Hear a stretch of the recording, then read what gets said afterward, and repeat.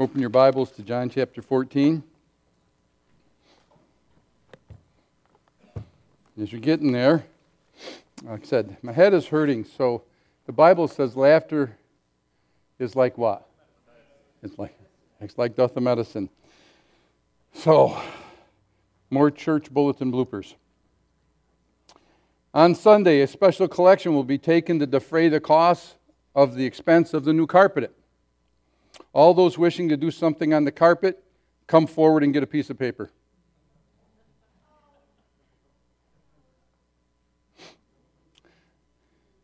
For those of you who have children and don't know it, we have a nursery downstairs. I'll only do one more of these. Yes. Potluck supper tonight. Prayer and medication to follow. Amen. Gospel of John, chapter 14. Let not your heart be troubled. You believe in God, believe also in me. For in my Father's house are many mansions. If it were not so, I would have told you. I go to prepare a place for you. And if I go and prepare a place for you, I will come again and receive you unto myself, that where I am, there ye may be also.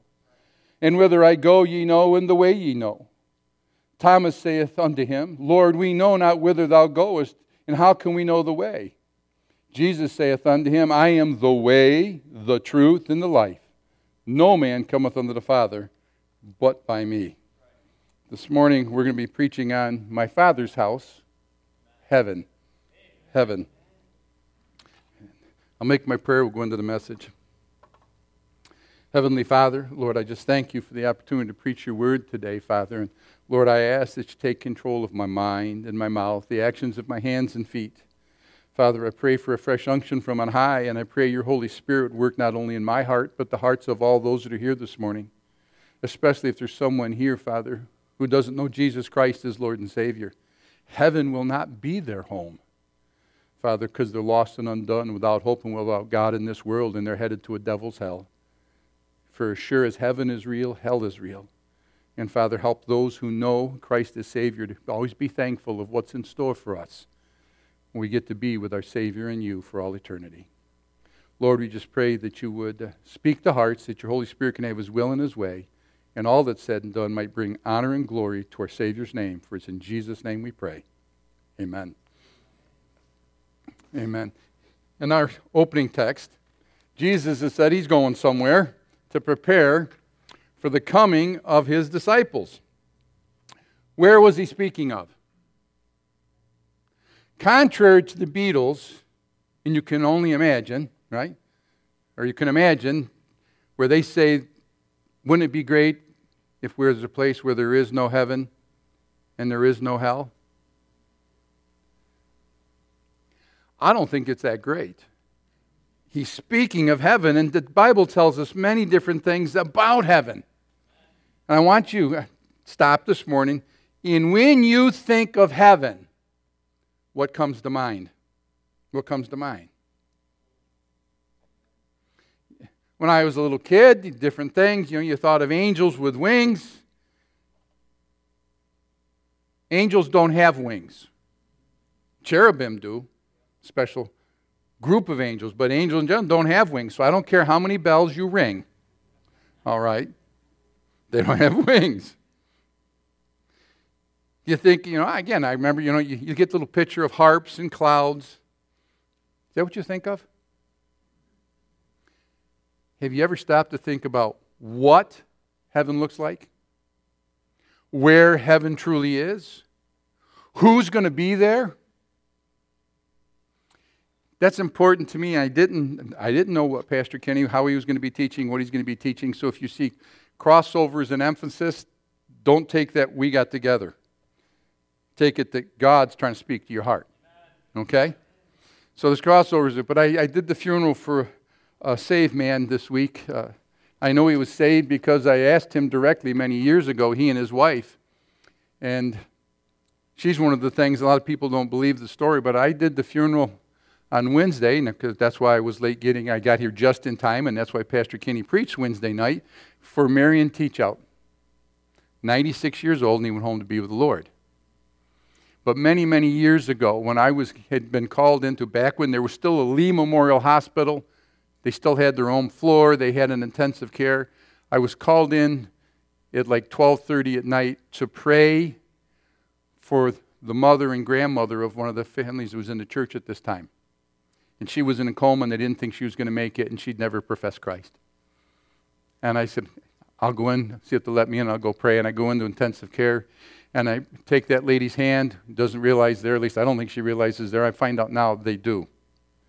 I take her hand, and I'm praying for her, and I'm praying God to give her more time, because she's never professed Christ as her Savior. She's always depended on her good works. And Lord, you're not willing that any should perish, but all should come to repentance. And Father, please bring her out of the coma. Bring her out of this coma and let her have an opportunity to get saved. Well, 3 weeks later, she came out of coma that night, and 3 weeks later, she did get saved. But it doesn't stop there. I got done praying. I stood up, and Marion, who was in his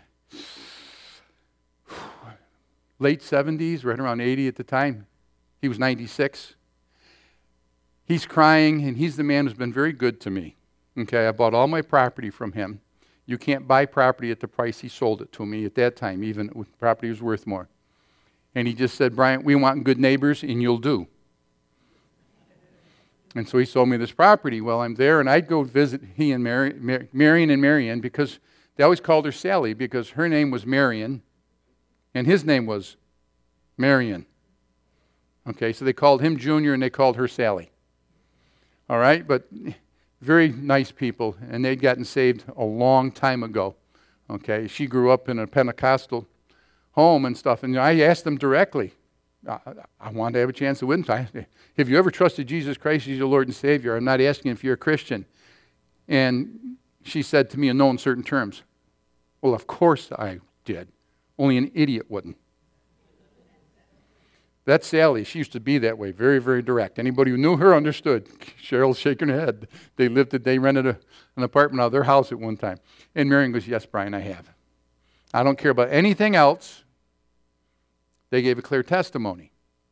Well, Marion's crying, and I go, Marion, what's wrong? And he goes, well, Sally's in a coma. They said she's never coming out of it. You know, she had Charcot-Marie disease. If you don't know what that is, you have to look it up. I'm not sure of the spelling. I think it's French. But her body was deteriorating. She spent probably the last 50 years of her life in a wheelchair. She has a son who has the same disease. His body is deteriorating. His daughter she got it very early. She's in a wheelchair. And he goes, they said there's no hope. Her body functions are shutting down. And Brian, I'm not ready to let her go. If I could just get 3 more years, maybe I'd be ready to let her go. And I says, Marion, do you mind if I go pray? And he goes, would you please? They're sending me home. I'm just too old. I can't stay up like this. They said they call me if she goes in the night, but they don't believe she's going to last much before the morning. There's no hope. So I go over and I kneel down next to her bed and I start praying, Lord, Sally's yours. Absent from the bodies, present with the Lord. Father, if you want to take her home, you take her home. But please, Lord, in your mercy and your grace, Marion's not ready to say goodbye. So if you could please let her come out of this coma and give them 3 more years together. They were married 60 years when she passed. If you can give her just 3 more years, God, it would just be such a testimony to his family, and he'd be ready then, because she's ready to go home to you. I got up and I left. I get a phone call at 8 o'clock the next morning, and it's Marion, and he says, Brian, Sally wants to talk to you. She wants to talk to me. She came out of a coma? Marion? Yeah, they're moving her out onto the floor. She'll be in a general room in the hospital. Okay, I can't get there until around noontime. He says, that's fine. She just wants to talk to you today. She's got a bone to pick with you. I get to the hospital. I walk through the door, and her first words, it's, your fault I'm here. I'm serious. Marion Shelley was as direct. She's as blunt as a 2x4 upside the head. And she says, your fault. And I go, what do you mean, Sally? And she goes, I had already left my body. I was looking at the face of my Savior, and I was going home. And you started praying. And Jesus looked at me and said, Well, Sally, your husband's not ready. You need to go back. And she said, I'd already seen heaven. And you made me come back here. And she goes, so I'm not real happy with you, so cut my Salisbury steak. It's time to eat lunch. She lived just shy of 3.5 more years, and God took her home. And I give a little bit of the testimony of that at Marion's funeral Wednesday. That's a testimony of somebody who had left and came back, who was a believer. Not this garbage you see, okay, in so many other ways. But we have a more sure word of prophecy than that. The word of God that God has given us. And in His word, He tells you, in my Father's house are many mansions. Not little rooms, okay? I want a mansion over the hilltop. And I go to prepare a place for you. See, because every word of God is important. We're told in Psalm 12, verses 6 and 7, that He's preserved it. Now, I know you've heard that. And if He's preserved it, He wants to give it to me so I can understand it. And in Matthew chapter 24, verse 35, it says, heaven and earth shall pass away, but it's not the principles, it's not the doctrines. It says, but my words shall not pass away. The words are important. And when somebody tries to change things so you can't make the cross references, and if you don't understand that, I'll loan you a parallel Bible and you'll see exactly what I mean. Because they change things and you can't make the cross references. Okay? So sometimes you can lose some of the beauty of what heaven is because it doesn't say the same thing in everything that has HOLYBIBLE on the cover. So we're going to talk this morning about heaven. First thing I want you to know, I'm going to ask you a question. Has heaven always been there? No. No. In the beginning, God created the heaven and the earth. And the earth was without form or void. Something happened. I'm not going into it. I'm not preaching that point. I'm not trying to convince you of something you don't want to hear. But it says, in the beginning, God created the heaven and the earth. Because God walked in the cool of the evening on earth with Adam, the first created man. Not a picture of what mankind came from. So, you know what? Heaven isn't eternal. Is it everlasting now? Yes. Eternal means without beginning or end. So it's not eternal. It hasn't always been there. God created it. Secondly, is there more than one heaven? There wasn't in Genesis 1:1, because if there was, then God's a liar. But in Genesis chapter 2, in verse 1, it says, thus were the heavens and the earth, thus the heavens and the earth were finished, and all the host of them. So Genesis 1:1, one heaven. Something takes place, and by Genesis 2, there's 3 heavens. Okay? 3 heavens.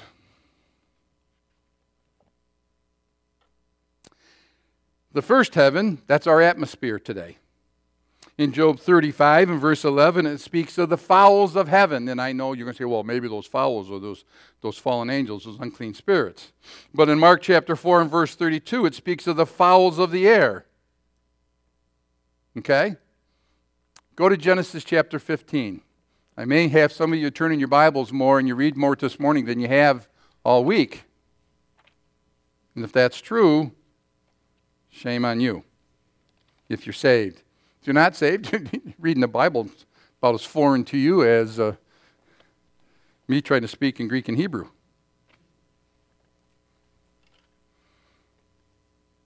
Genesis 15. And here we have the Lord. He's appeared unto Abram. This is the point of Abram's salvation. And he's going on, and it says, "And after these things, the word of the Lord came unto Abram in a vision, saying, Fear not, Abram, for I am thy shield and thy exceeding great reward. And Abram said, Lord God, what wilt thou give me, seeing I go childless, and the steward of my house is this Eliezer of Damascus?" So you want to know who got sent to go find a bride for Isaac? There's the name of the steward, okay? That's just extra.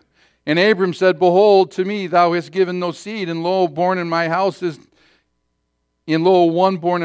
is mine heir. And behold, the word of the Lord came unto him, saying, This shall not be thine heir, but he shall come forth out of thine own bowels, shall be thine heir.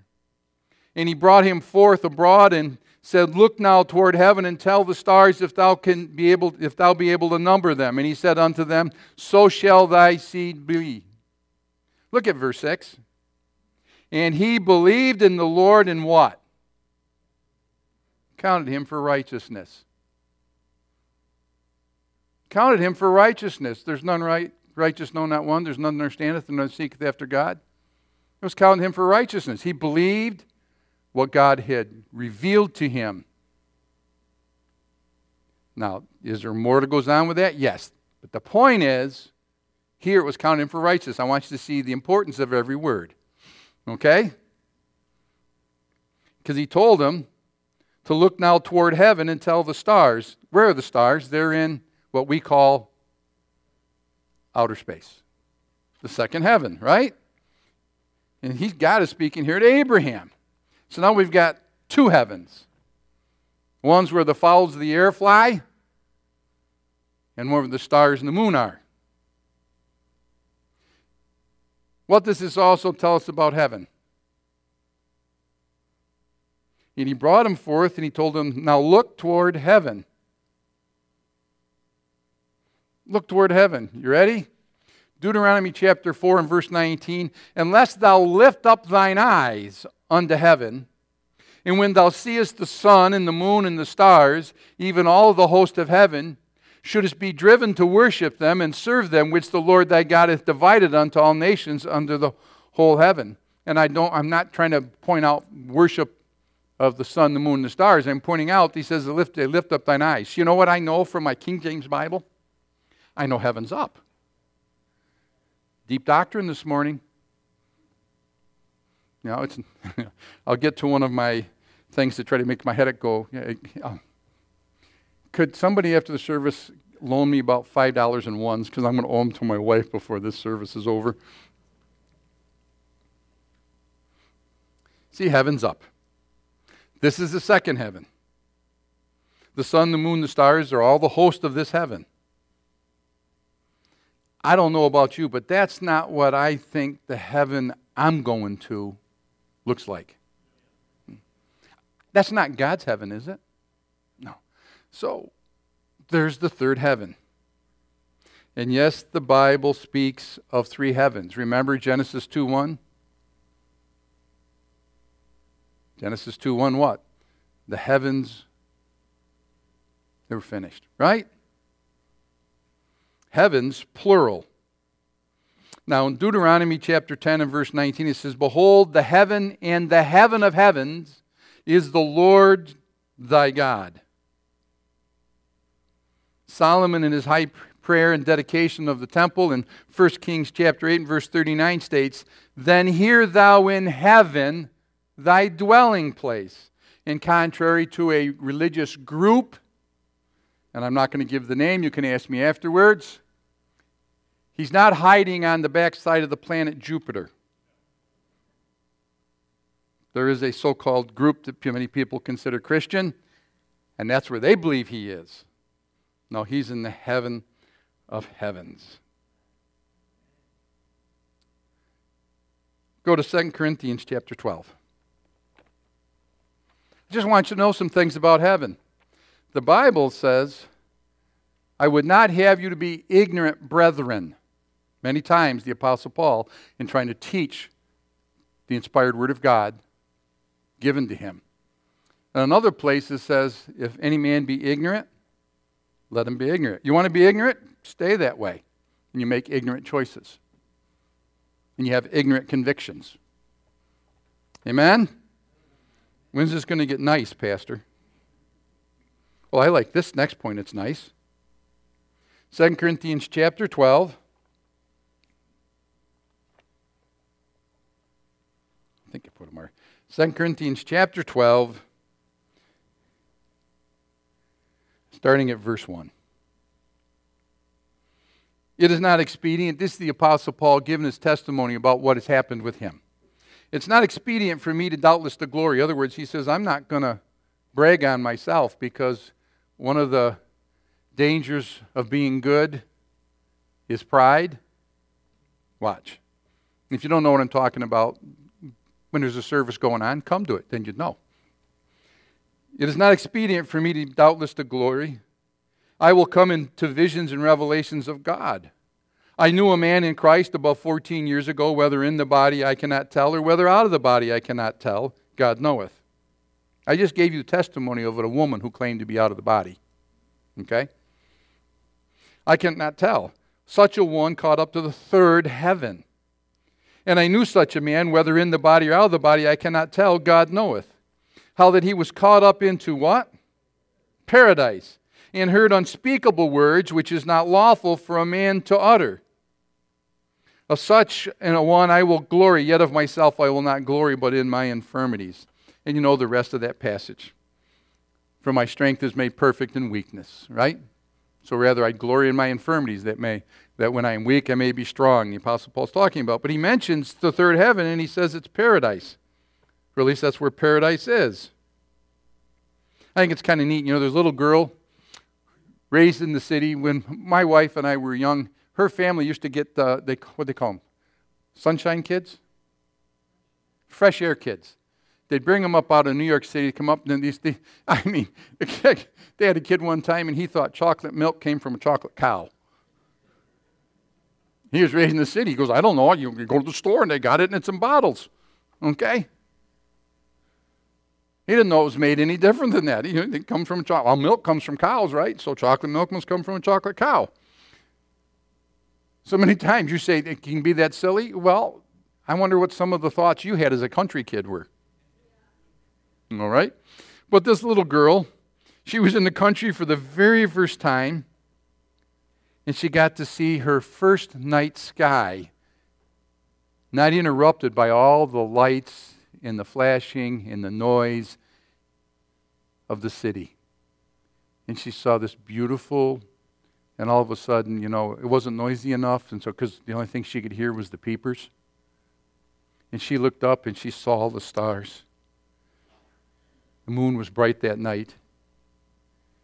And she looked at it and said, oh, Mother,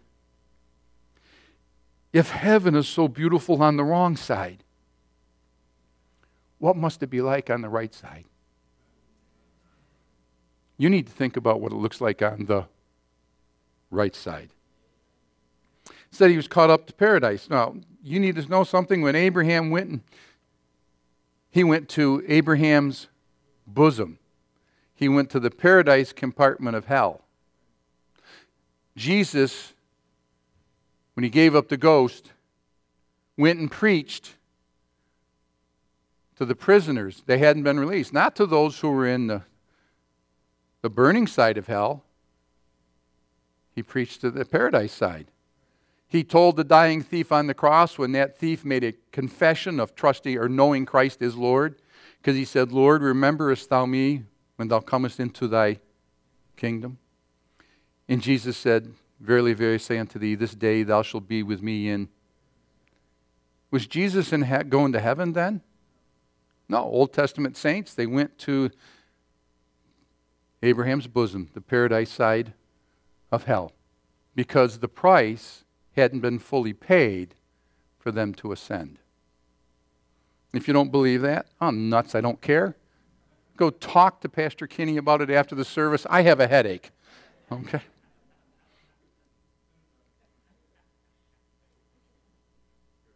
Okay, I'm just telling you. All right? You can go to Luke 23, verse 43. You can go to Ephesians 4, 8, and 9. Psalm 68 and verse 18. If you want to know what those verses are, look them up. It won't take time this morning. You're cranky this morning. I got a headache. Okay? I want you to know something. We kid about women being fickle. They can't make up their minds. Men can't make up their minds either. When they're trying to get their wife, and they're wooing her, and they may say something like this. They may say, "Oh, honey, where you are when I'm with you, it's heaven." And then after about 15 years of marriage, they look at their wife and they say, "Woman, why are you trying to make my life a living hell?" I told you, Karen, you're not going to be happy with me this morning. So it's paradise. And when he took captivity captive and he ascended up, he took them with him. Amen? So now it's the paradise of God. Certain things about heaven. Where is it? We've already seen that heaven is up. It's not on earth. It's up. What else you also can know about heaven? In Job 26 and verse 7 it says, "He," that's speaking of God, "stretcheth out the north over that empty place, and hangeth the earth upon nothing." You know what I'm telling you heaven is? North. For the sake of time, we won't turn there, but in Isaiah chapter 14, when you learn about the rebellion, and it didn't happen after Genesis 1:3 of Lucifer when he became Satan, when he says he's going to ascend unto the what? Sides of the north. He's going to put his throne above the stars of God. He will be like the Most High 5 times. 5 is not the number of grace in your Bible. 5 is the number of death. I can prove it to you. Scripture, Scripture, Scripture, Scripture, Scripture. I don't care what some guy in a commentary says. Go by what the book says. Because people don't like thinking about death. But 5 is the number of death. You don't believe me? Look up Genesis 5. Not now, but Genesis 5:5. The first man in the Bible dies. All right? And it continues with that. If you have a King James Bible.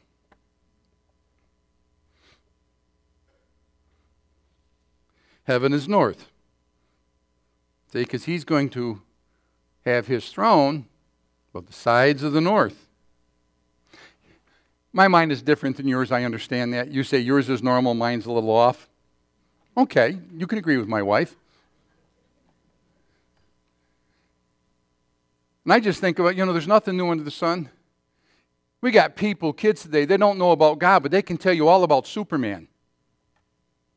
Isn't it interesting where Superman came from? And he likes being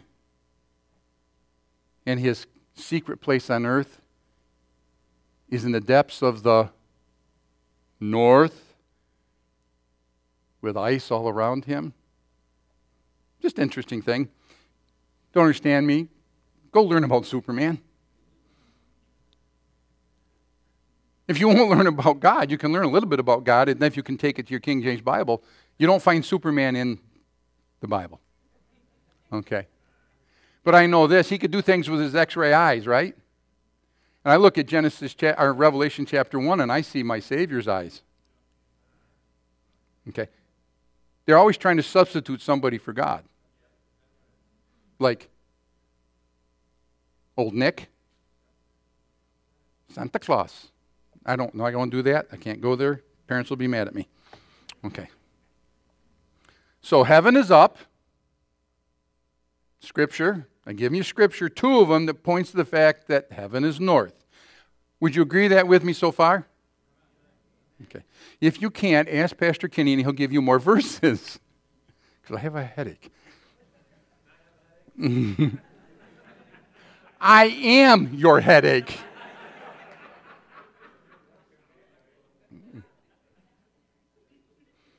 So we know where heaven is. What is heaven like?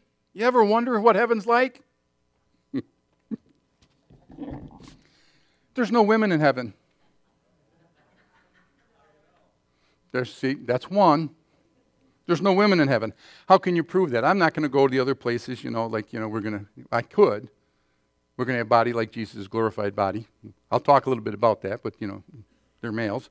But in Revelation chapter 8 and verse 1, it says, "And when he had opened the seventh seal," this is why I know there's no women in heaven, "there was silence in heaven about the space of 1/2 hour."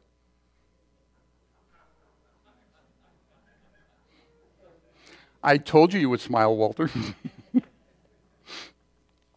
Okay. Has anybody got an extra room I can stay in tonight?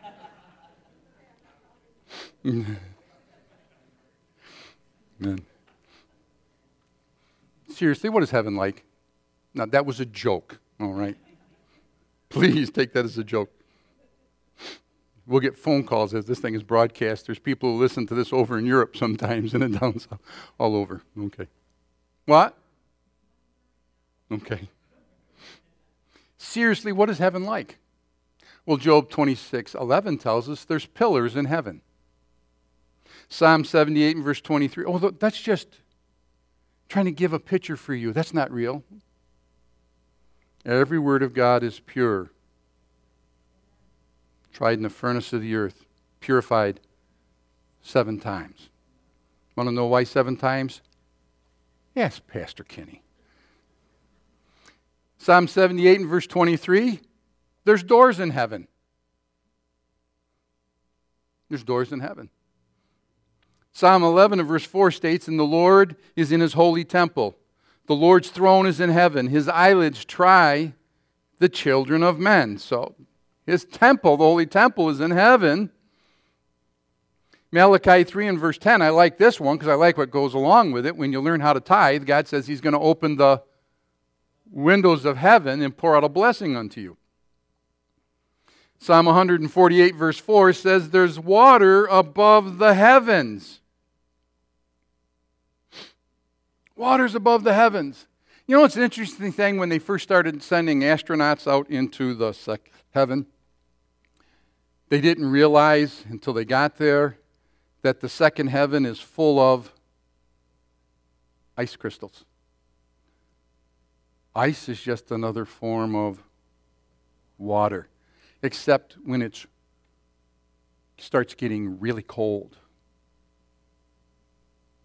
It's so cold your blood won't run. But that's okay because in heaven you don't have any. If you don't believe me, ask Pastor Kenny. No, I'll give you verses for it, all right? Turn to Revelation chapter 4. There's windows in heaven. There's water above heaven. Revelation chapter 4 is just part of the picture of what heaven is going to be for us. What's going on there right now. Revelation chapter 4, verse 11. Revelation chapter 4, starting at verse 1. We'll read the chapter. "After this I look, and behold, a" what? "Door was opened" where? "And the first voice which I heard was as it were of a trumpet talking with me, which said, Come up hither, and I will show these things which must be hereafter. And immediately I was in the Spirit, and behold, a" what? "Throne was set in heaven, and one sat on the throne. And he that sat was to look upon like a jasper and sardine stone. And there was a rainbow round about his throne, in the sight like an emerald." Isn't it easy to see the way the world perverts what a rainbow is supposed to represent?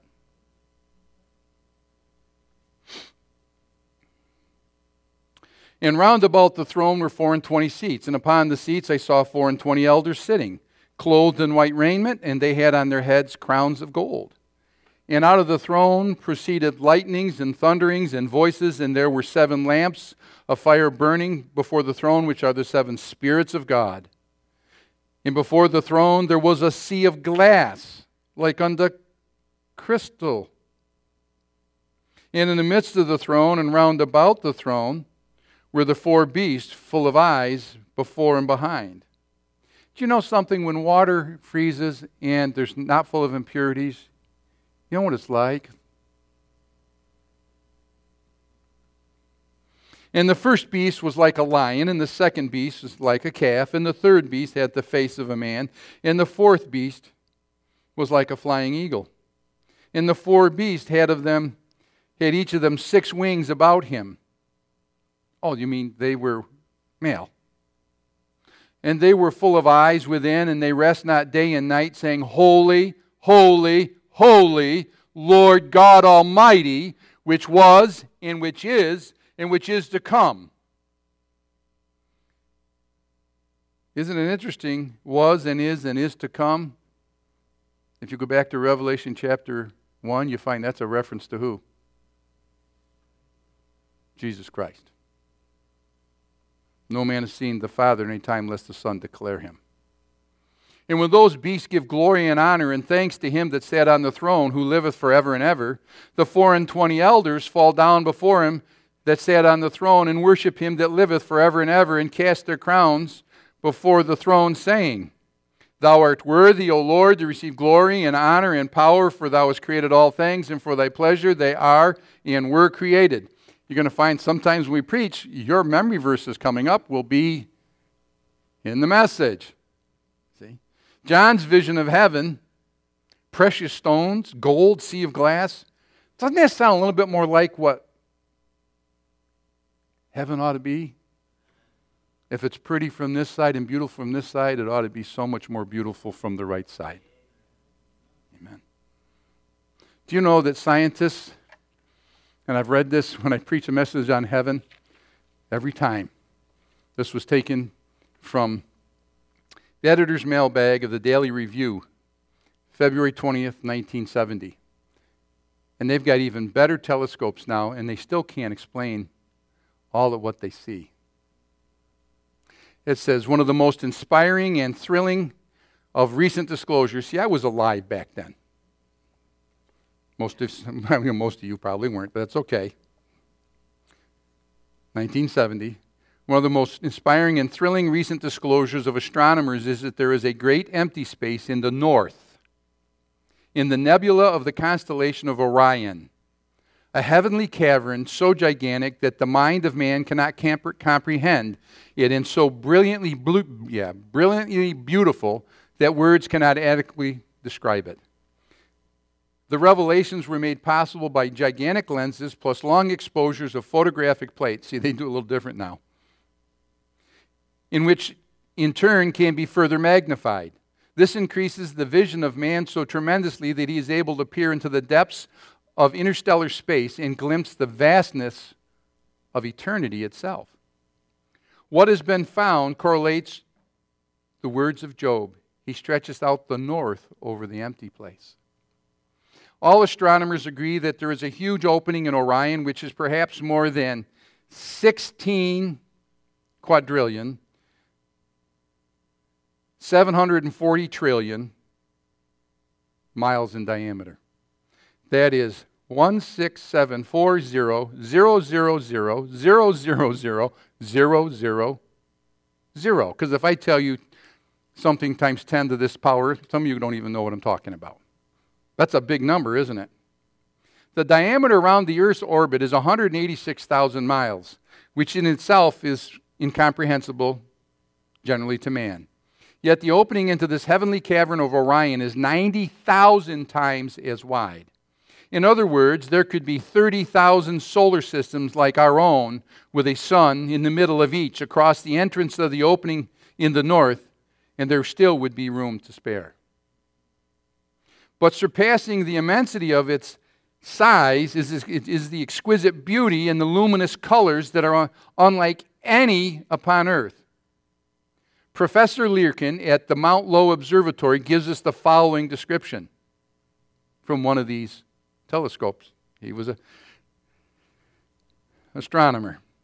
These photographs reveal the opening in an interior of a cavern so stupendous that our entire solar system would be lost therein. I have watched it since the days of youth in many telescopes of many powers, but never dreamed that the central region in the mouth of this opening is a colossal cave. Pen and writer and brush of artists alike are lifeless and inert in any attempt to describe this interior.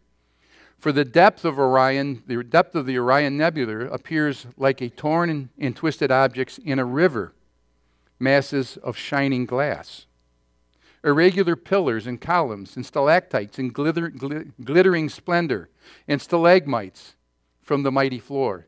The appearance is like that of light shining and glowing behind the clear walls of ivory and pearl studded with millions of diamonds, shining stars. There must be some reason why all this grandeur is lavished on this one spot in the heavens. The colors are a hue peculiar to Orion and studded around the opening so that they appear as a pavement of starry sand.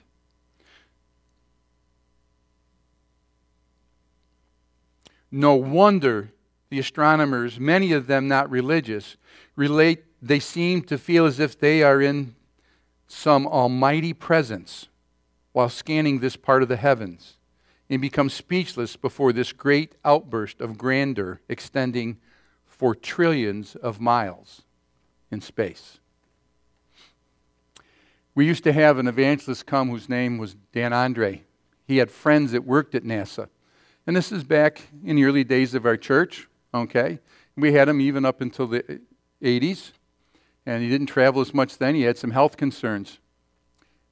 But you know what was happening? Because as the computers get better and better, and their ability to keep more exacting numbers,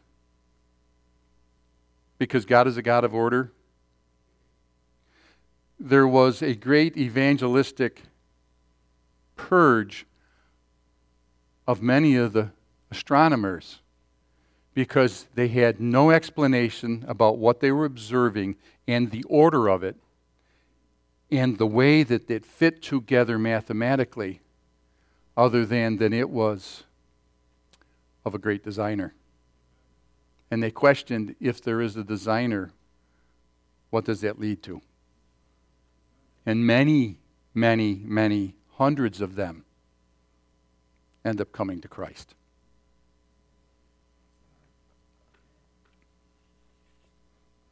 Isn't that a beautiful picture of what heaven is? Can you imagine seeing it on the right side and not from the wrong side? Next thing I want you to know about that is that believers will be changed to go there. Turn to 1 Corinthians chapter 15.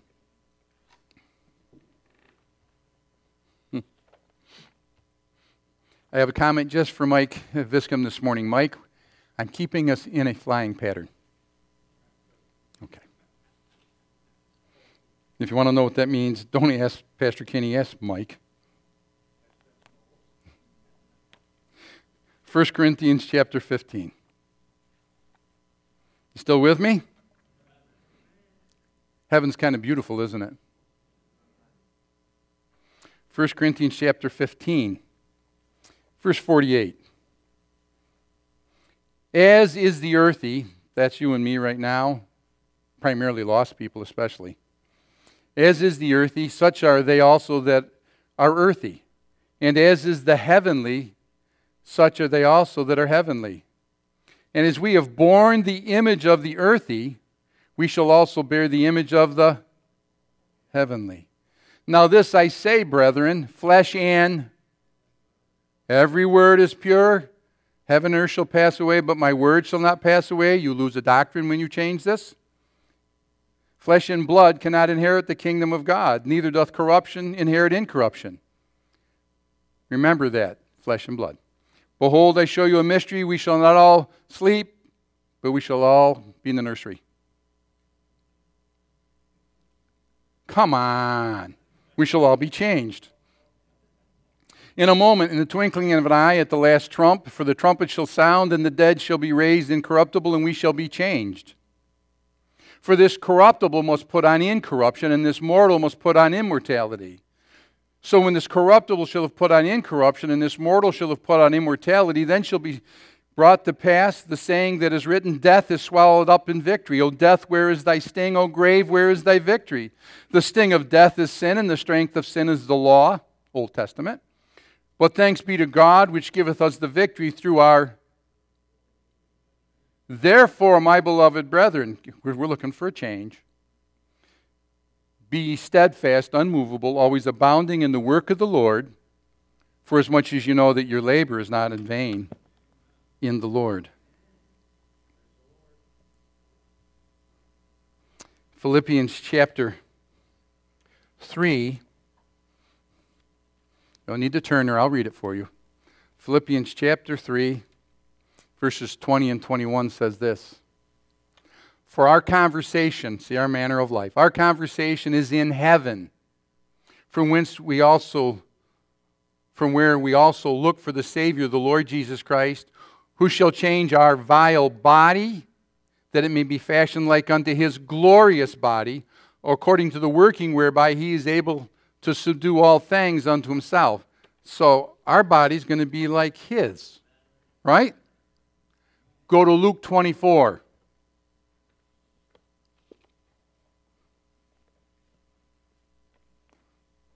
Am I putting a private interpretation on what I just read you?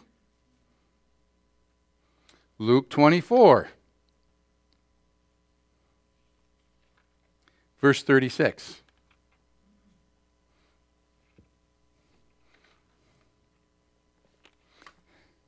This is after Jesus had ascended. What was shed to pay the price for your sin? The blood of Jesus Christ. And as they thus spake, Jesus himself stood in the midst of them and saith unto them, Peace be unto you. He's appearing to them in the upper room. But they were terrified and affrighted and supposed that they had seen a spirit. And he said unto them, Why are ye troubled, and why do thoughts arise in your hearts? Behold my hands and feet, it is I myself. Handle me. See, it's physical. And see, for a spirit doth not have what? Flesh and bones, as ye see me have. What didn't he say?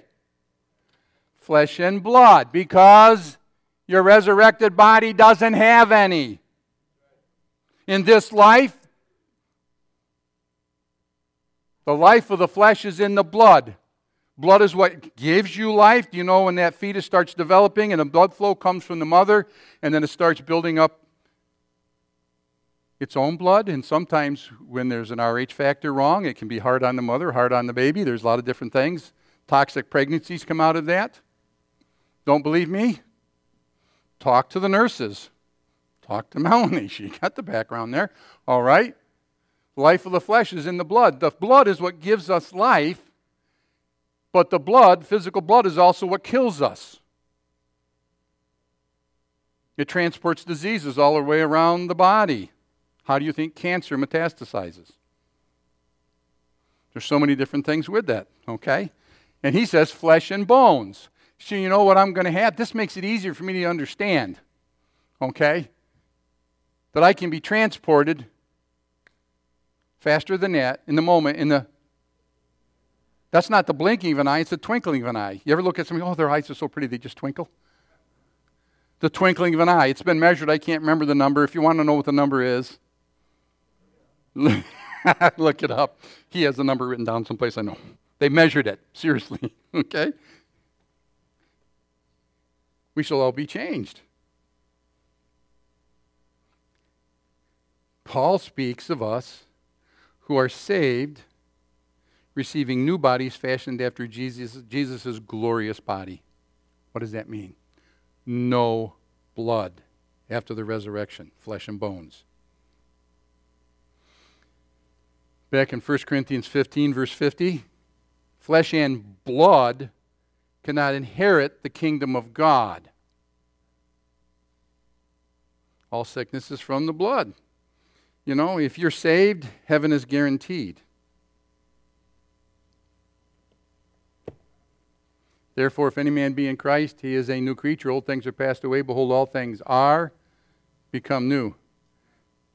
I love it. I don't care. There's churches that say the rapture is a false doctrine. You can't find the word rapture in the Bible. No, you don't.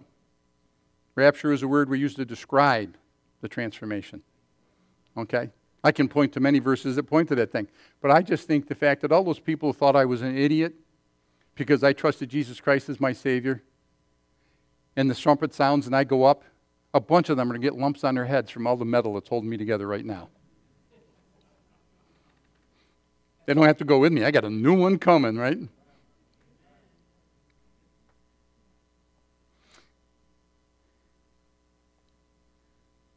You know what heaven becomes for God's child by inheritance?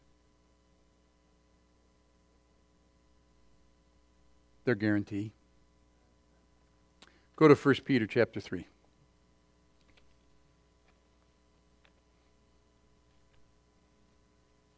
I just want you to understand about heaven this morning. You say, well, that's good. You ought to look forward to it. You shouldn't be so in love with this world that you're not looking for heaven. Sometimes God puts some of the greatest things that you hold here, there, so it makes it more precious for us.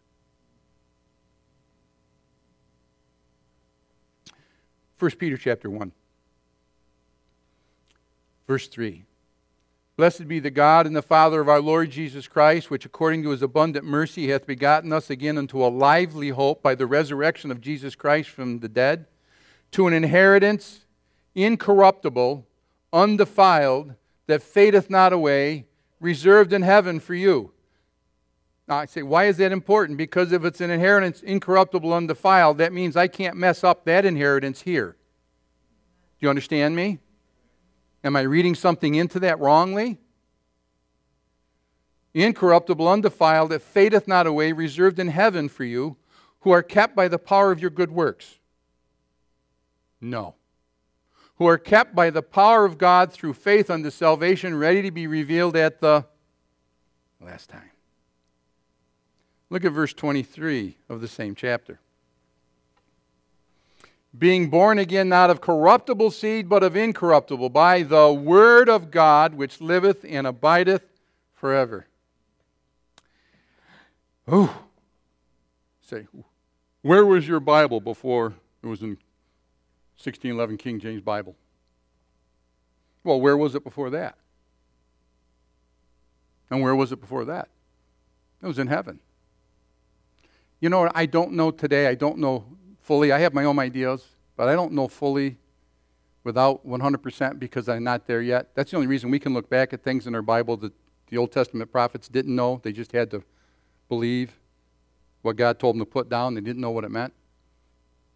I don't know the language of heaven for sure. I don't know it.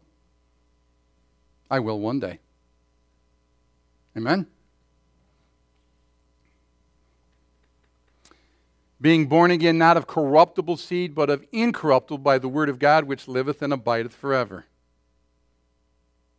Heaven and earth shall pass away, but my words shall not pass away. Man, you can't separate the living word from the written word. Because you don't know the understanding of the living word if you don't have the revelation from the written word. So man, God's got to give it to you in a way you can understand it.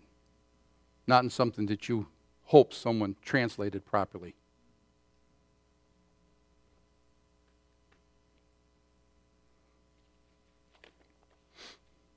So, we've seen where heaven is. It's up and it's north. We've seen what heaven is like from the wrong side. We've seen a little bit about what we'll be like in heaven. Now, what are we going to do there? What are we going to do there? Turn to Revelation chapter 21.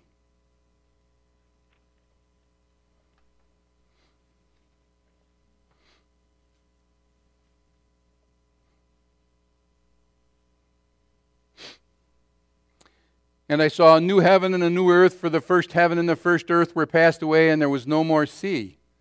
Oh, the separation's gone. And I saw the holy city, New Jerusalem, coming down from God out of heaven, and prepared as a bride adorned for her husband. And I heard a great voice out of heaven saying, Behold, the tabernacle of God.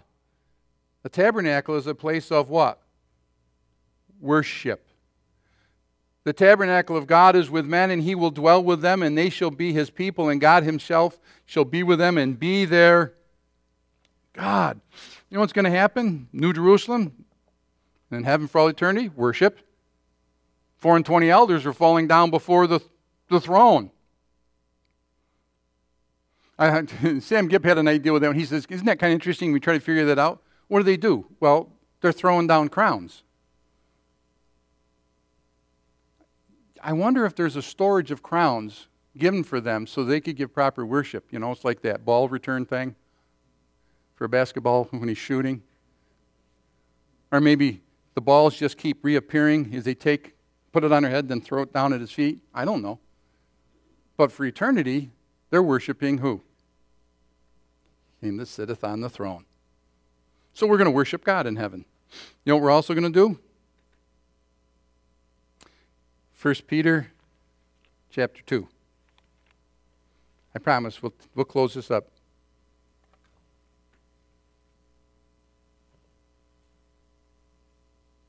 I think I got the right reference.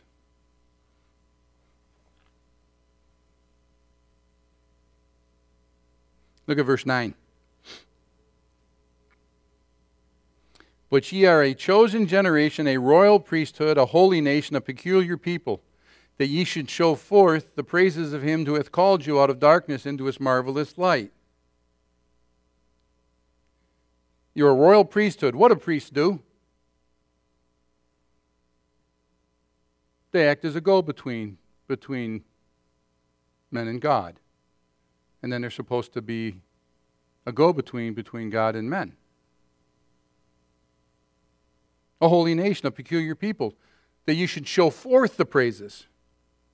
You know what you're going to do? You're going to serve God in heaven or in eternity. Look at Revelation chapter 1.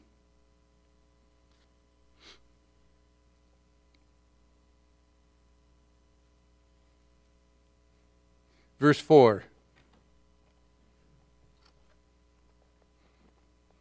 John, to the 7 churches which are in Asia, grace be unto you and peace from him which is, and which was, and which is to come, and from the 7 spirits which are before his throne, and from Jesus Christ, who is the faithful witness, and the first begotten of the dead, and prince of the kings of the earth, unto him that loved us and washed us from our sins in his what? God's own blood. And he hath made us kings and priests unto God and his Father. Isn't it true? Unto God and who? And his Father. Every word is important. To him be glory and dominion forever and ever. I don't know about you, but I kind of like that. I might be a pauper here, but I'm not going to be in glory. I just got to have the right attitude. You know, my father owns the cattle on 1,000 hills. I don't have to compete with Trump or any other person with their finances. I don't have to own Google.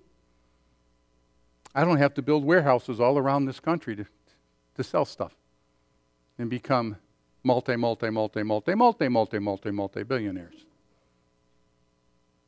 Because if they don't know Jesus Christ, I have more than they do. For what will a man give in exchange for his soul? They just don't know it yet. Psalm 89, verses 35 through 37, talks about as faithful witnesses in heaven. You say, why is that important? Because you know what the truth is? You will not do there what you don't learn to do here. Do you understand me?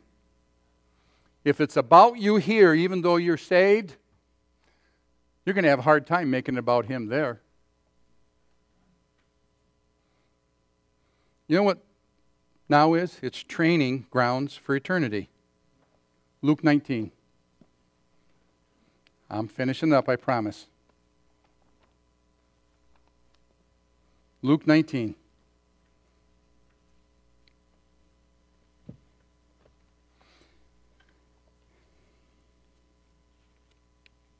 Verse 11. And as they heard these words, the word they heard is Jesus saying, for the Son of Man is come to seek and to save that which is lost. And as they heard these things, he added and spake a parable, because he was nigh to Jerusalem, and because they thought that the kingdom of God should immediately come, should immediately appear. People, when you read your Bible, things that are different are not the same. The kingdom of God is not the kingdom of heaven. They messed that up in some Bibles. You know how I know it's different? Heaven is spelled H-E-A-V-E-N. God is spelled G-O-D. Heaven is the place I go. God is a being I should worship. I shouldn't worship the place. I should worship the being. And so here it says, God. Some Bibles, they change it to heaven. They're not the same. Not the same. Verse 11. As though that the kingdom of God should immediately appear. He said, therefore, a certain nobleman went into a far country to receive of himself a kingdom and to return. And he called his 10 servants and delivered them 10 pounds and said unto them, occupy till I come. In other words, get busy till I come and get you. And he gave them something to do. Right? And his citizens hated him and sent a message after him saying, we will not have this man to reign over us. And it came to pass that when he was returned, having received the kingdom, then he commanded these servants to be called unto him, to whom he had given the money. That's what a pound was, okay? That he might know how much every man had gained by trading. Then came the first, saying, Lord, thy pound hath gained 10 pounds. And he said unto him, well, thou good servant, because thou hast been faithful over very little, thou shalt have authority over. So he's going to give him authority over what? Gee, I wonder how the universe is going to be controlled. And the second came, saying, Lord, thy pound hath gained 5 pounds. See, they learned to use what he gave them, to give him more when he came. They're giving him glory. And he said, likewise to him, be thou also over 5 cities. And to another came, saying, Lord, behold, here is thy pound, which I have kept laid up in a napkin. For I feared thee, and because thou art an austere man, thou takest up that which thou layest not down, and reapest that thou didst not sow. And he saith unto him, out of thine own mouth will I judge thee, thou wicked servant. Thou knewest that I was an austere man, taking up that I laid not down, and reaping what I did not sow. Wherefore then gavest not thy money into the bank, that at my coming I might have required mine own with usury? And he said unto them that stood by, take from him the pound, and give it to him that hath 10 pounds. And they said unto him, Lord, he hath 10 pounds. For I say unto you that every one that hath shall be given, and from him that hath not, even that which he hath shall be taken away. But those mine enemies, which would not that I should reign over them, bring hither and slay them before me. If you read the parable of the pounds, and you compare it to the parable of the talents found in Matthew 25:14 through 30, they're not the same. You don't see here about anyone with the pound being cast into outer darkness and there be weeping and gnashing of teeth. They're different. One is the kingdom of heaven. One is the kingdom of God. If you want to know more about that, ask Pastor Kenny. They're ruling over cities for their service here. There's rewards. There's 5 crowns you can earn. Do you understand that? Loss of rewards for no service. You still go to heaven because that's incorruptible, undefiled, and reserved in heaven for you because of his righteousness. You say, okay, here's I just go off a little bit. I want you to think this is not, I can't give you full scripture verse on it, okay? Cities inhabited by people from the millennium who go forward into eternity. What cities? I'm going to have a body fashioned like unto his glorious body. Isaiah 45, verse 18. For thus saith the Lord that created the heavens, God himself that formed the earth and made it. He established it. He ordered it not in vain. For he formed it to be inhabited. I am the Lord. There is none else. Please stand.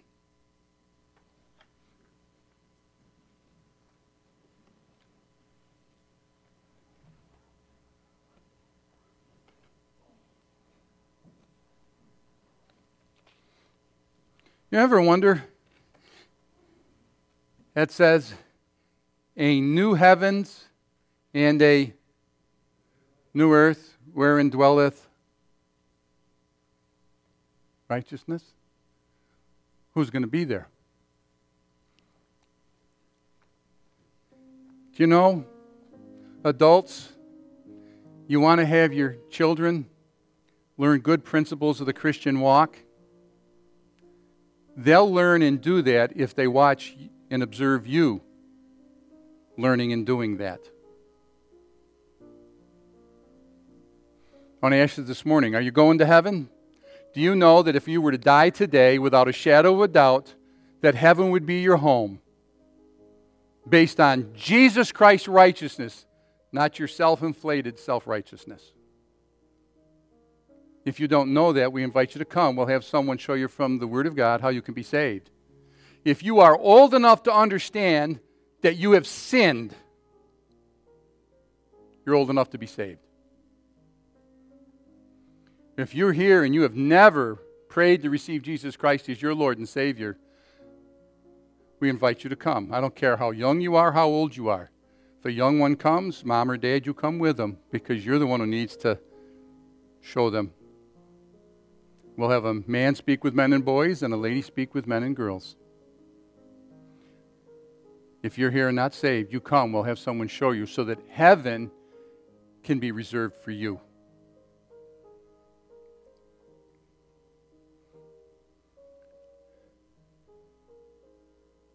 Is heaven beautiful from this side? Are you ready to see it from the other side? Do you ever thank God that you're going to have a heavenly body?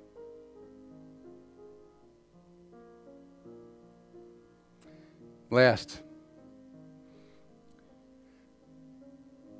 my Savior, my King, left a commandment when he exited this earth.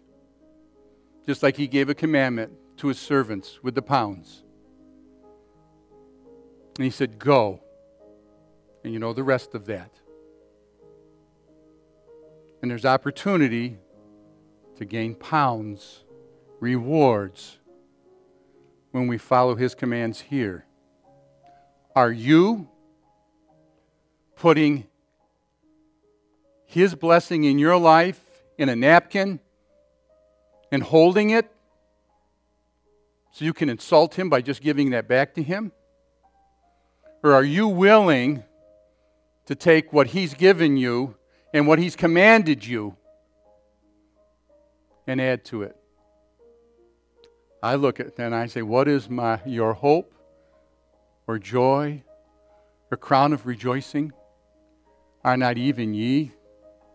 The Apostle Paul saying, to those he led to Christ at his coming.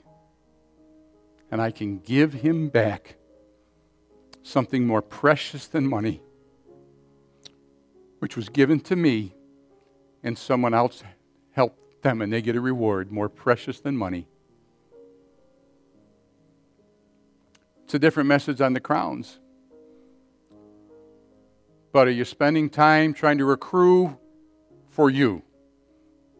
Build up for you? Or are you working for the Master so that one day he can say, well done, thou good and faithful servant. Enterest thou into the joy of the Lord. Believer, the choice is yours. Have I always done it right? No. And I'm always on my knees telling God, forgive me, help me to do it right. And maybe today some of you need to be on your knees, believer, saying, God, I haven't done it right. I've made it about me, about my problems, about my health, about the lack of money or the gain of money, about the problems I have within my own heart, the problems I have within my family's heart, the problems I have with my neighbors, the problems we have in this country. And I haven't made it about a far greater country. If God's speaking to your heart this morning, I need to kneel from preaching the message God's spoken to me. Has he spoken to you? If he has, you come.